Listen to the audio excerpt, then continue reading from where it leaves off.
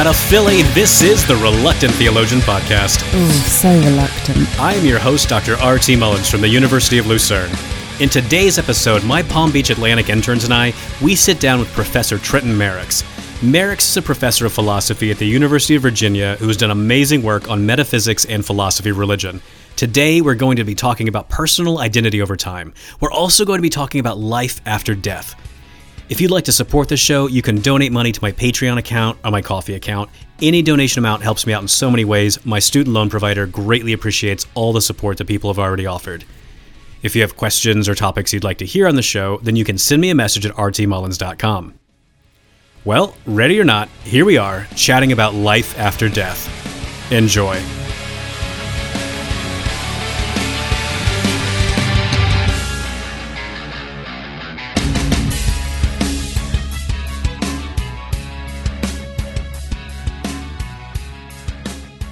All right, so I am sitting here today with Trenton Merricks and my summer interns, Andrew Drinkard and Drew Mercantini.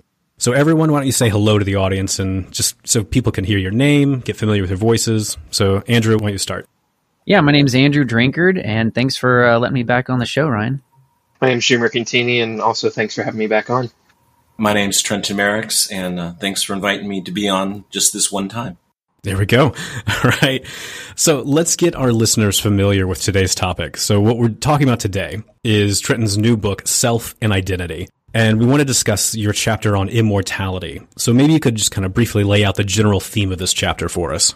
Yeah, I mean, in some ways, that's a great question to start with because it'll frame, I think, what's going to follow. But in some ways, it's a bad question to start with because I think of the chapter as applying a bunch of claims defended, a bunch of distinctions, hopefully clarified throughout the whole book. So in a way, the first 6 chapters of the book defend a series of claims related to personal identity and what I would call survival. I can talk about that in a second.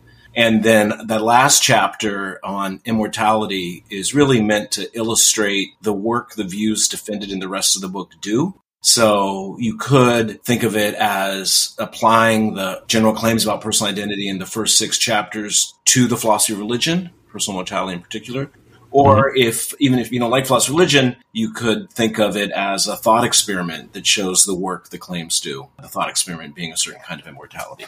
So maybe the most useful way to answer your question is, I think you're going to ask me some more specific questions about certain claims earlier on in the book that it's nice to see where it's going. And so we're going to try and show how those claims help us to clarify the very idea of personal immortality and also block some pretty familiar objections to its possibility and its desirability.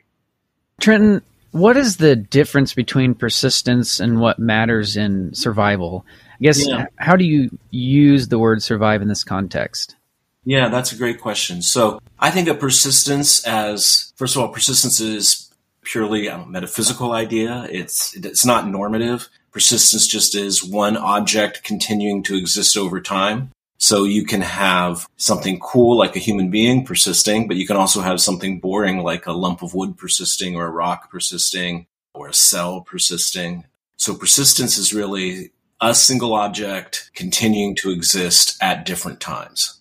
I think of what matters in survival. If you want, you can just stipulate this, but it's important to see there's a different topic here. What matters in survival, the way I use that term, and I abbreviate it with the word survive, and you'll see in a second maybe why. A future person has what matters in survival for me, just in case it's appropriate for me to anticipate having the experiences they will have, to have self-interested concern with regard to the experiences they will have. If it's true that, say, if something bad happens to them, then I can say right now, that will be bad for me. And if something good happens to them, that would be true for me to say right now, that will be good for me. So it's really one of the ways in which personal identity as a topic overlaps with ethics. So I could say something like this. I could say there will be a future person that will have at that time what matters in survival for me. Abbreviate that as saying, I will survive. And so I'll use survival as a kind of shorthand for there will be a person who will have what matters in survival for me. And that in turn is almost like a shorthand for there will be a future person whose experiences will be good for the me of right now. There will be a future person whose experiences it's appropriate for me to anticipate having in the future. And there will be a person at a future time whose experiences at that time it's appropriate for me to regard with self-interested concern. you can kind of see already that persistence, because, say, rocks persist, isn't the same idea as what matters in survival, because only agents that can have appropriate anticipation, for example, have access to survival. Right. So they're different ideas. Some people think they pull apart, and I personally disagree that they pull apart. That's the burden of the book, is to argue against that. I think it's a coherent idea. The first person I know of to be really explicit about persistence and what I'm calling survival pulling apart is Leibniz. Mm-hmm. So Leibniz has this claim. He thinks that you could persist through amnesia, but he thinks that if you did persist through amnesia, you wouldn't survive. So it would still be, future person would still be you, but it wouldn't be appropriate for you to anticipate their experiences. He talks about this both in the context of personal immortality. He says, if in the afterlife you don't have memories of your current life, then that would be the practical equivalent of not having an afterlife. His probably most famous example is the King of China example. Leibniz, I don't know if you guys know this, but was a huge fan of Chinese philosophy and culture. And he would have thought, presumably, that being the ruler of what he thought was like the greatest civilization on earth would be a really cool thing. And so I think he picks becoming the King of China because he thinks that looks like the best thing you could hope for in this life. And he says, suppose you were to become King of China, but right before becoming King of China, you get total amnesia. There'd be nothing good in this for you. This would be the practical equivalent of annihilation. That's a case where Leibniz thinks persistence and survival pull apart. So Leibniz would say you could still persist and become king, but from your perspective right now, you shouldn't look forward to being king. You shouldn't regard that as something good that's going to happen to you. In some places, some people distinguish in Leibniz what they call, he thinks you can have metaphysical identity without moral identity. I don't use that. I just think survival has gotten more currency nowadays. Yeah, so after Derek Parfit's work on survival, like that's the word everybody's interested in, right? Yeah. The difference between Parfit and Leibniz. So Leibniz thinks that persistence is not sufficient for survival. And Parfit defends a lot of different claims. And I talk more about that in the book. But Parfit thinks it is sufficient for survival, but he thinks it's not necessary. So that's the difference between them. Mm-hmm. Both agree that they pull apart, just in different texts. So just following up on this distinction that you made between persistence and survival, could you talk a little bit about endurantism and how that relates to persistence on your view? Yeah. So persistence is meant to be a kind of metaphysically neutral term, or at least a little bit neutral. I mean, it is the claim one object existing at different times. That's what it is to persist. And so, if you have a block of wood that exists on Monday and it exists on Tuesday, then we say it persisted. Within the context of persistence, there are different metaphysical theories about what it means to say, or maybe a better way to put it is just what the nature of persistence is or how objects persist. And there are really, I guess, three views out there. Might be others, but three views that get discussed. One of them is what you might call four-dimensionalism, where an object is spread out over time like it's spread out over space. It's kind of maybe it's a little bit of a metaphor, but the whole object never exists at any one time. The part of the object existing now is numerically distinct from the part existing at other times. Another view, in some ways similar, in some ways different from 4D, is stage theory. And that's the view that you have these numerically distinct objects at different times, but I'll put it this way, stage theorists won't like it. We say they're the same object because they stand in certain kinds of relations to each other, depending on the kind of object they are. Maybe psychological relations for persons, maybe certain kind of causal relations for a tree. And then the third view is endurantism or endurance, where you say the metaphor, if you want a metaphor. So the metaphor for 4D is the object spread out over time. The metaphor for endurance is the object moves through time. The endurantist thinks that the object that you're looking at, say right now when you're talking to me, is literally one and the same, numerically the same object as the object you're looking at. Wait, now. And so to say an object persists is to say that it exists at one time and is the whole object is numerically identical with something that exists at a later time.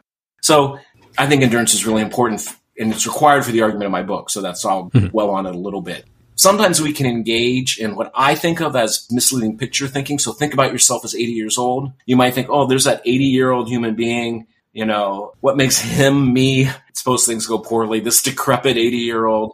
And you kind of have this picture thinking where there's this old guy kind of out there, and you wonder how you could be related to that guy, such that it would be true to say he will be me. I think if you're a stage theorist, that's not picture thinking at all. That's exactly the real truth, and it's not misleading. right? So you might say, well, because there's some kind of causal connection between us or something. On the other hand, if you're an endurantist, you should think you can engage in that picture thinking if you want, but it's super misleading. A much less misleading picture would be you look down and you have a little badge on you that says, I will be a decrepit 80-year-old. And then you want to what does that have to do with me? It has everything to do with me. I'm the thing with that property. That's it. There's no other old dude out there. So I guess endurance is one theory of persistence. It's the theory I endorse. It's the theory I've defended in kind of other places and defend a little bit in the book. But the main thing in the book is not so much to defend endurance, but to show what an endurance metaphysics of persons, the work it does in the context of questions about what matters in survival. Right. And so I want to make sure I'm following this, because typically when I've published on life after death as it relates to this, I just go straight for endurantism and I'm like, that's what I need. And I look at all these four-dimensional views and stage theory and I'm like, that other guy, maybe he gets to go to heaven, maybe he gets to go to hell. I don't really care. That's not me. But you're making this distinction between mere endurance, mere persistence, and then survival. Yeah. That has to involve some sort of psychological stuff. That's what I find so interesting about this new book, this sort of plot twist on the story. I guess I want to go deeper into this. So when I'm looking at my own death, talking about what happens after we die, you talk about this sort of bona fide personal immortality. Yeah. And you say numerical identity is part of the story here. So just explain that a bit for us. Good. So there's really two stages. So to answer your question, the first one is when I think about personal immortality, I think it is saying that I will survive forever. That is, there will always be someone who has what matters in survival for me. I think I disagree with Leibniz on the role of memory here, but I agree with him that when you think about the afterlife, you want a good afterlife to be good for you. You want to be able to first personally anticipate having that afterlife. You want to be able to have future-directed self-interest and concern about that afterlife. So my own view, and I think you can defend this, I think it's pretty plausible, is that the hope for personal immortality is the hope for endless survival.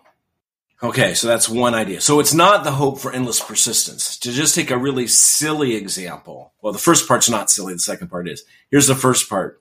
The first part is you're identical with a human body. I actually believe that. I think that's right. Suppose I died and became a corpse. Just suppose for the sake of argument, that corpse is literally me, but I'm dead. I don't think that corpse existing forever would be bona fide personal immortality. Mm-hmm. Even though it would be a kind of persistence on the assumptions we just made. So I think that bona fide personal immortality is survival, is endless survival. But I also think, so we've talked a lot about what survival is, what it is to say a future person has what matters for me in survival. That is, what it means to say I will survive as Merricks in the year 3800 or whatever. Here's a different question. How do I have to be related to Merricks at that time in order for me to survive as him? So in the book, I call that the why question. I guess you know that. Yeah. So one question is, what does it mean to say that I survive as a future person? A different question is, what would explain my surviving as that person? And those are different questions. I want to say that if I'm numerically identical with that future person, that would explain and imply that I survive as him. Why do I say that? Well, suppose right now there's serious pain out there somewhere. What would it take for it to be appropriate for me to have self-interested concern with regard to that pain? I think this would be sufficient. I'm the one having the pain. Yeah. Right? I mean, that just seems totally obvious, I think. Well, you're preaching to the choir with me, so Okay. I think this is obvious. But I think that would be obvious. And, there's interesting questions, what is self-interest, so on. But I think if you understand the concept of self-interested concern, the fact that I'm the person having the pain is sufficient to say it's appropriate for me to have self-interested concern about that pain. Here's another way to put exactly the same thing. The fact that I'm numerically identical with the person having the pain makes it appropriate to say, explains why it's appropriate for me to have self-interest concern with regard to that pain. So the relation of numerical identity, I say, delivers what matters in survival. That is, being identical with someone is sufficient for me to have appropriate self-interested concern for their experiences. I argue in the book that that's true whether the identity holds, as it were, across time or at a time. So if I'm identical with a person existing, say, 30 seconds from now, and you say that person will be in excruciating pain, that's sufficient to make it appropriate and explains why it's appropriate for me to say that will be bad for me. I anticipate being in pain, and I have self-interest concern with regard to that. that's bad news because it's bad for me. It's not the worst possible news. If one of my kids is going to be excruciating pain, that might be worse news, but it's different news. Mm-hmm. I'm not anticipating the pain. It's not self-interest concern about it, and it's not bad for me in that way. So my thought was, if you think numerical identity is sufficient for appropriate self-interested concern, then you should think it's sufficient for appropriate self-interest concern when you're numerically identical with a future person having that experience. Mm-hmm. And if that's appropriate to have self-interest concern for a future experience, that implies, I think, I argue in the book, appropriate for me to anticipate having that experience. And that implies that it will be bad for the me of right now. And all of that together means that I'll survive as that person. So I think if you have a different view about persistence, if you have, for example, a stage theoretic view, you could maybe try and defend that conclusion, but you couldn't use my argument for it. You couldn't go from the fact that I'm right now having pain makes it appropriate for me to regard it as my own. Therefore, the fact that someone identical with me is having pain makes it appropriate for me to regard it as my own. So far, okay. But the stage theorists can't then say, and since I stand in the relation of numerical identity to whoever I persist as, I have that same explanation for why I would survive. They can't say that. It's part of their view that you don't stand in numerical identity to that person. Right. So my thought is, first, one concept is survival, a different concept is persistence. But if you're an endurantist, and I think only if you're an endurantist, that's a further claim, you can argue that if you persist as a future person, then you will survive as them. And if you don't persist, then you won't. Mm-hmm. And so I think that persisting forever will give you and is required for personal immortality, but it's not the same thing. Why? Because personal immortality is appropriate anticipation forever of future experiences. Persistence is not that. But for the reasons we've just talked about, I think if you're an endurantist, you can think they go hand in hand. Yeah, no, I think it makes sense. Let me see if I'm getting this right. So there's one sense in which I could say I survive just in terms of mere persistence as a corpse. It made me think of this seminar I saw Hud Hudson do. He drew all these teddy bears on the whiteboard to represent all these different views. And this one in particular, it was the teddy bear with just like X's over his eyes. And he's like, you persist as a corpse, and just this sort of like HUD kind of way. And it was great. And you're like, well, when I persist, I guess, but that's not the interesting kind of immortality that anyone is interested in, right? I mean, You want something else. Yeah. And I also want to sort of agree with, sometimes, so people like, well, Leibniz and both William James make this move. They distinguish between persistence and survival. And then they say, so what we really want is, then they add something about psychological continuity. Mm-hmm. And I want to back up. I want to agree with them on the distinction, mm-hmm. but then argue that persistence alone could be sufficient for survival given endurance. Right. No, that makes sense to me. I want to talk about the narrative identity stuff, though, because this is what I thought was quite interesting. Because I've got a book coming out on divine temporality, and I look at a lot of these accounts of life after death, and I had a symposium on it. And Alan Rhoda was just like, I like this endurance stuff, but that cannot be enough for like life after death. There's got to be like this narrative thing, and I'm like, I don't know, maybe. So this is something you're interested in this new book. So let's get into that. So we've got numerical identity. We've got this thing called self-narrative identity as well.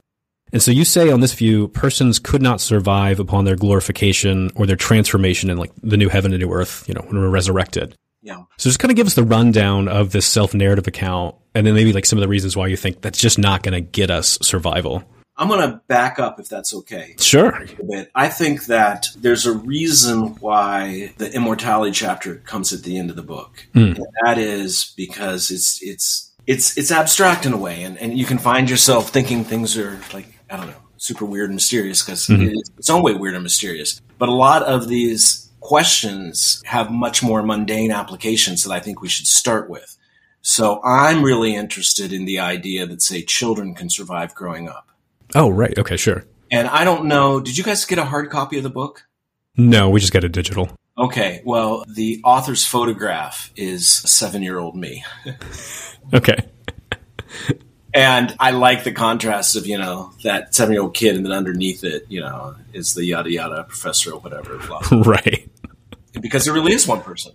But I like starting with this idea. I mean, I definitely think when you have a toddler that it would be bad for that toddler to grow up to live a terrible life of, I feel like any actual examples I give of terrible lives, now we shouldn't be talking philosophy. Sad. But, you know, yeah, fair enough. Some life of brutal suffering. It'd be bad for that child.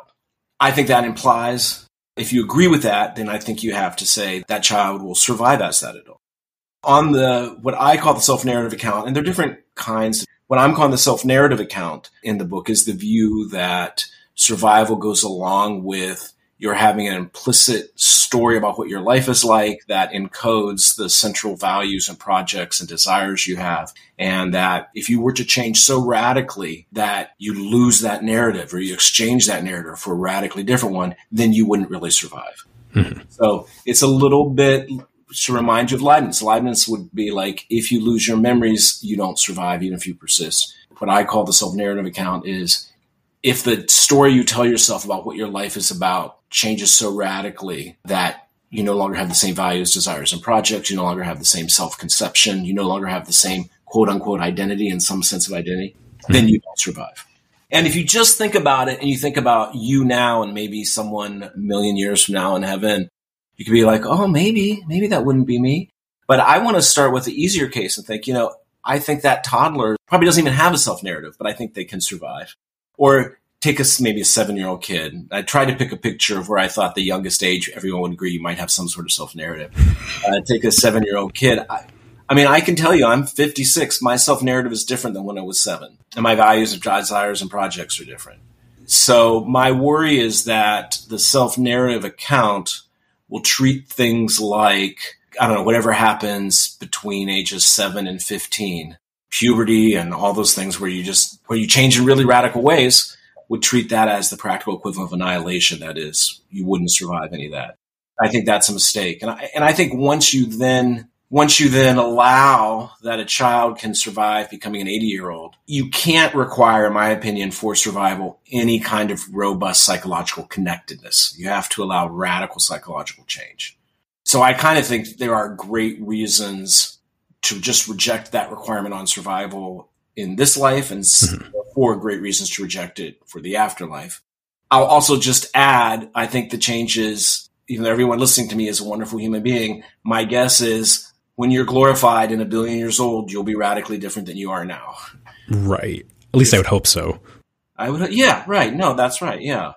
So I think any kind of heavy psychological connectedness requirement would preclude persisting not only through childhood, but also through glorification and whatever else would go on for a very long time. Okay, I want to make sure I'm getting the gist of the argument here. So when I was 7, for some reason, I had 2 job aspirations. One was to be a pizza maker, which I did by the time I was 16. And the other one was to be a lumberjack who lived in the city.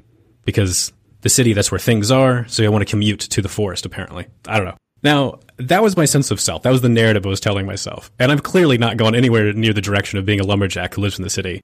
So you'd have to say, well, that's an even harder job to get than philosopher. Right, yeah. So that kid's gone. He's annihilated. And that just seems like ridiculous. Yeah. So if it's ridiculous in this case, that's going to be a criteria for just survival from 7 to now I'm 40. And to be clear, the view I'm describing here doesn't say that the kid is literally annihilated. You persisted through it. But it is, and here I'm just drawing on expression from Leibniz, the practical equivalent of an annihilation. That it wasn't good for that child that you became a philosopher. Yeah. Which, I mean, well, maybe it wasn't really that good for the child that I became a philosopher. Or bad. But yeah. But there still seems like there's a concern there. And so if this doesn't really capture our intuitions just from the age of 7 to being an adult, then surely that cannot be used to capture our intuitions from death to resurrection. Like, that's the big idea, right? I don't know how special intuitions are, and I try not to use the word. But yeah, the thought is, if you agree with me that a child can survive growing up, and what I mean by that is that, say, if you're looking at a toddler and you're told this toddler will have this amazing adulthood, then you should think, oh, that'll be good for that kid. Yeah. Or this child will have this brutally awful adulthood, that'll be bad for that child. If you agree with those things, then you agree that the child will survive as the adult. It seems to me just a fact that, at least typically, there's a change in self-narrative from childhood to adulthood. So you should agree, if you agree with all that, that same self-narrative can't be a requirement for survival. And then there are lots of other cases, you know. That's really helpful. I know another option that people take in this conversation about survival is they'll say that survival comes in degrees. Yeah. So why would they take this option, and how do you push back on it in your own work? Yeah. If you remember a little bit ago, I said, here's a question that I call the why question. How do I have to be related to a future person for that person to have what matters in survival for me? The answer I gave was be numerically identical with them. Other people will say, for example, be psychologically connected with them. And psychological connectedness itself comes in degrees. You can be more or less psychologically like a future person.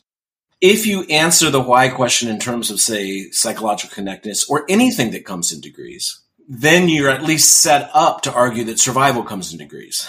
So, versions of this are explicitly in Parfit, in David Lewis, and in Jeff McMahon, where all of them want to say, basically, a future person, the more they change psychologically, the less I survive as them. And I think on that view, any version of personal immortality where you continuously change as opposed to remain exactly the same forever, which would, I think, probably be boring. Don't really know, but is going to be a view where ultimately you'll cease to survive, even though you keep persisting. Why? Because eventually the degree will go down to zero, I guess. Maybe you think it approaches zero as a limit, never gets there. That's still not bona fide immortality, that I barely survive. So the view that survival comes in degrees, everyone I know who defends it by way of arguing that the answer to the why question comes in degrees, and survival wanes as the explanation of survival wanes. On my view, numerical identity is what explains survival. And I think everybody agrees numerical identity doesn't come in degrees. And so since something can't be, 0.7 numerically identical, right, survival won't come in degrees. So whatever explains why it's appropriate for me to have self-concern for the pain I'm in right now holds to that same degree, numerical identity 1.0, to Merricks in a million years as well. So you mentioned boredom a second ago. I want to get into this. Because there's this common objection that if you get to heaven, you're going to be bored. Because maybe people are just thinking like they're sitting on a cloud all day playing Monopoly or some other game with a bunch of angels, and they just I just can't take this anymore. Get me out of here. Monopoly's brutal. It's awful. It's a brutal game. It's a brutal game because everyone but the winner loses everything. Yeah, it really is. It's winner take all, and just everyone else. Ooh.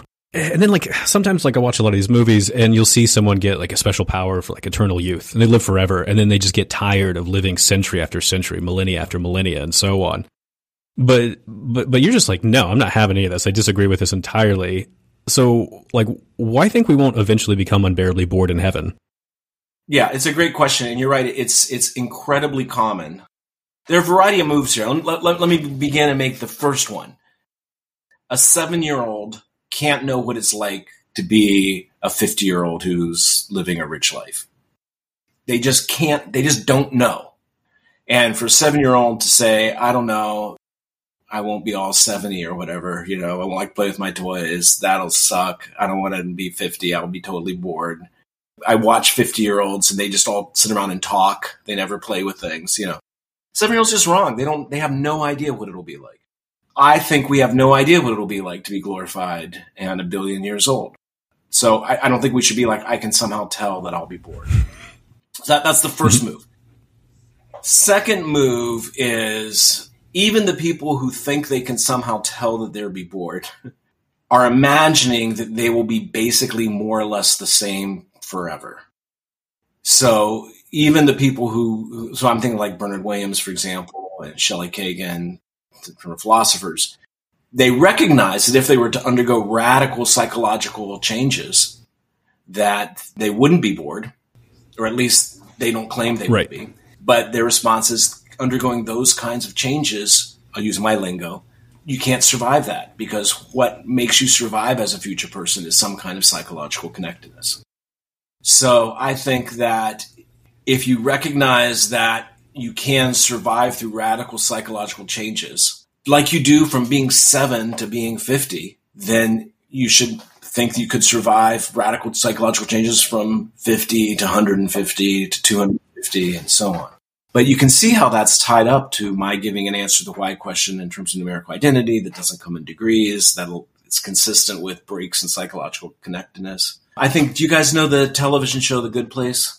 Mm-hmm. So it's wonderful. So at the very end, I don't know if this is a spoiler or not, but it's been I think the show's been out long enough. It's you been can out spoil. long enough. Yeah, exactly. Right. Yeah. And at the end, Eleanor and Chidi, I think are their names, the main characters. They've been around for, a bunch of Jeremy Bearmys, like zillion years. They're just bored. They're tired. And so it seems like they choose annihilation, ceasing to exist. They're not really much different. I mean, they're nicer. They're more mature. There has been some soul making, maybe some character development, but they're pretty much the same. So maybe it is plausible they would get bored. I don't think we know, but, maybe. But I also like, one of the sophisticated things about the show is there's another character that people don't always notice in the end, and that's Tahani, who is learning new skills. She becomes a woodworker, all that kind of stuff. And then she becomes an architect, which are like these archangels or something, these semi-divine beings. And she doesn't get bored. Like, when the show ends, she's still moving on, but she's changing in radical ways. So I'm a little bit attracted to the kind of Gregory of Nyssa view that in heaven we slowly become more and more like God. I don't quite know what that means, but I think it's kind of continuous improvement that doesn't come to an end. Mm-hmm. And I think it's really fun that The Good Place leaves room for, the person who we never see saying, I'm bored, I want to cease to exist now, is the person who becomes an architect. So I thought that's really cool. I thought it was interesting because, when I went through and watched the show like a second time, I noticed like her story just kind of drops off and then they just focus on Eleanor and Chidi. And I was like, hang on, wait a minute. Somebody did not get bored here. And it's because they're actively trying to become a more and more like interesting and better person. Like they just never stopped. And, different kind of thing maybe. In the way in which a 50-year-old is a different kind of thing than a toddler. Yeah, well, Trenton, thank you so much for being on the show today. This has been an absolutely fascinating conversation. Thank you. Thanks for having me. And there you have it, another episode of the Reluctant Theologian podcast. Stay tuned for more episodes on philosophical theology.